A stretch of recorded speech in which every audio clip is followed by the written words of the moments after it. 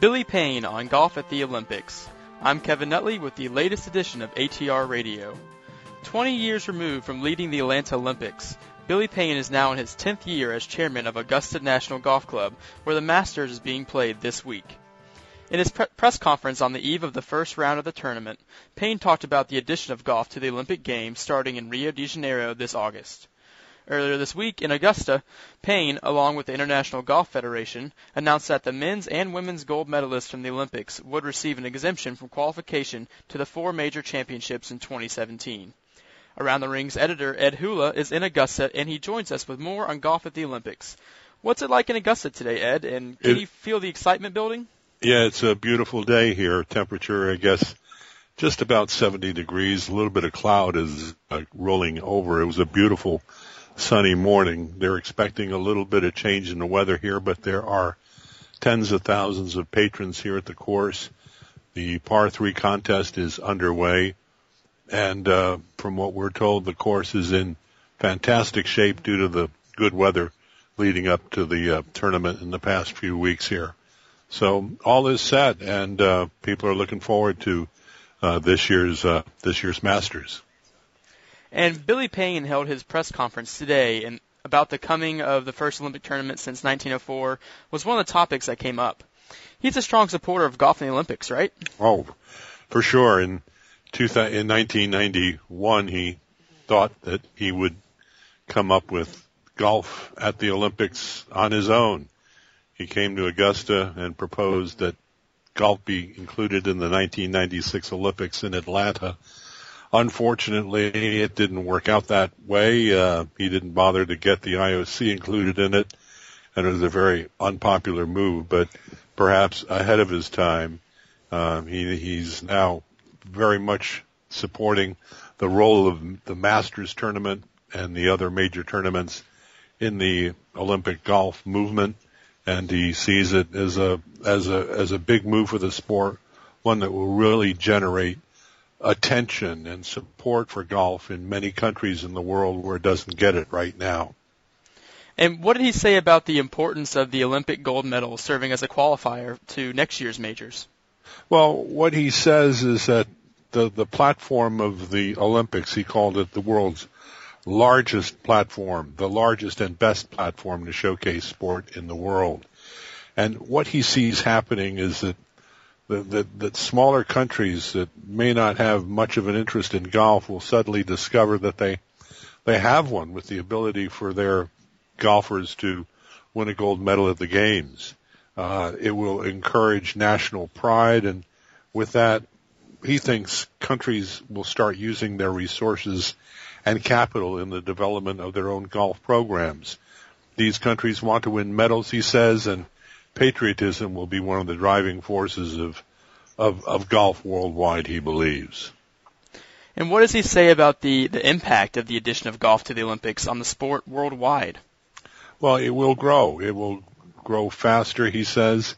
He says the support that's needed to expand golf courses, expand facilities needed to practice the game will follow once countries realize that there's immense national pride perhaps at stake. Augusta, he said, by the way, the Augusta National Golf Club had no reservations at all about going in with the other major tournaments and declaring that they would deliver an exemption from qualifying for the Olympic gold medalist in the men's tournament in Rio this summer.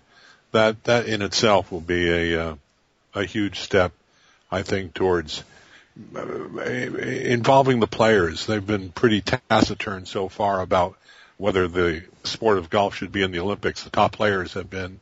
But now in this year of the Olympics, they're speaking a little bit more enthusiastically about it. Yesterday, Justin Day at his press conference said it was a big deal for him to be able to play for Australia and win a gold medal at the Olympics. And Augusta National wants to make sure everybody gets the reward from that gold medal in the Olympics, and that's why they've agreed to, without reservation, Billy Payne says, without reservation, he said it's appropriate that they deliver an exemption from qualifying to the gold medalist from the Rio Olympics. So they're on board from the get-go. That's good. Oh, they are.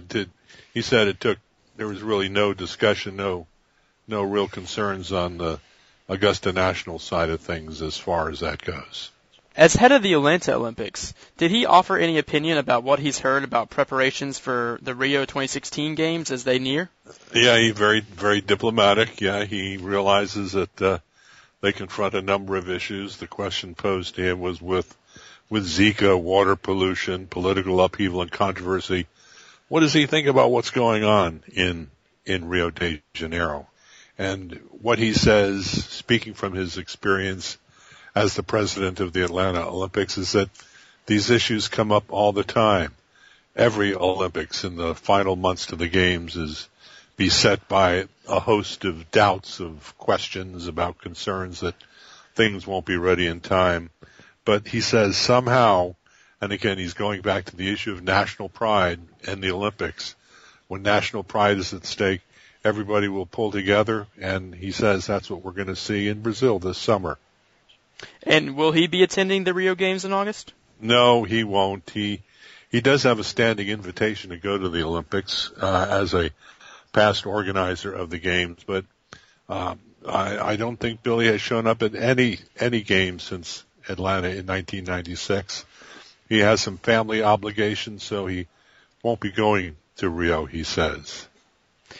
And he talked about his own health issues that has kept him away from the golf course in recent years. For 2 or 3, maybe 4 years, better part of 4 years, Billy has not been able to play golf due to back problems. He had major surgery on his back in November to fix the problem. He says he still hasn't begun his rehabilitation yet. He's getting ready to do that, I guess, after the Masters. But he says it's very frustrating to sit in his office here at a beautiful place like the Augusta National Golf Club, look out at the golf course and realize he can't play a single hole. But he says he's determined that by June he'll be playing again. June is, of course, when the golf course is closed, so I'll have to find some other place to play. But for those who know Billy Payne and want to know how he's doing, he's doing well, but his back could be better. It's good to hear. All right, and what else to come from our coverage of the Masters this week? Well, later this afternoon we'll be talking with Peter Dawson, president of the International Golf Federation, also head of the Royal and Ancient Club in the UK, where the British Open is held.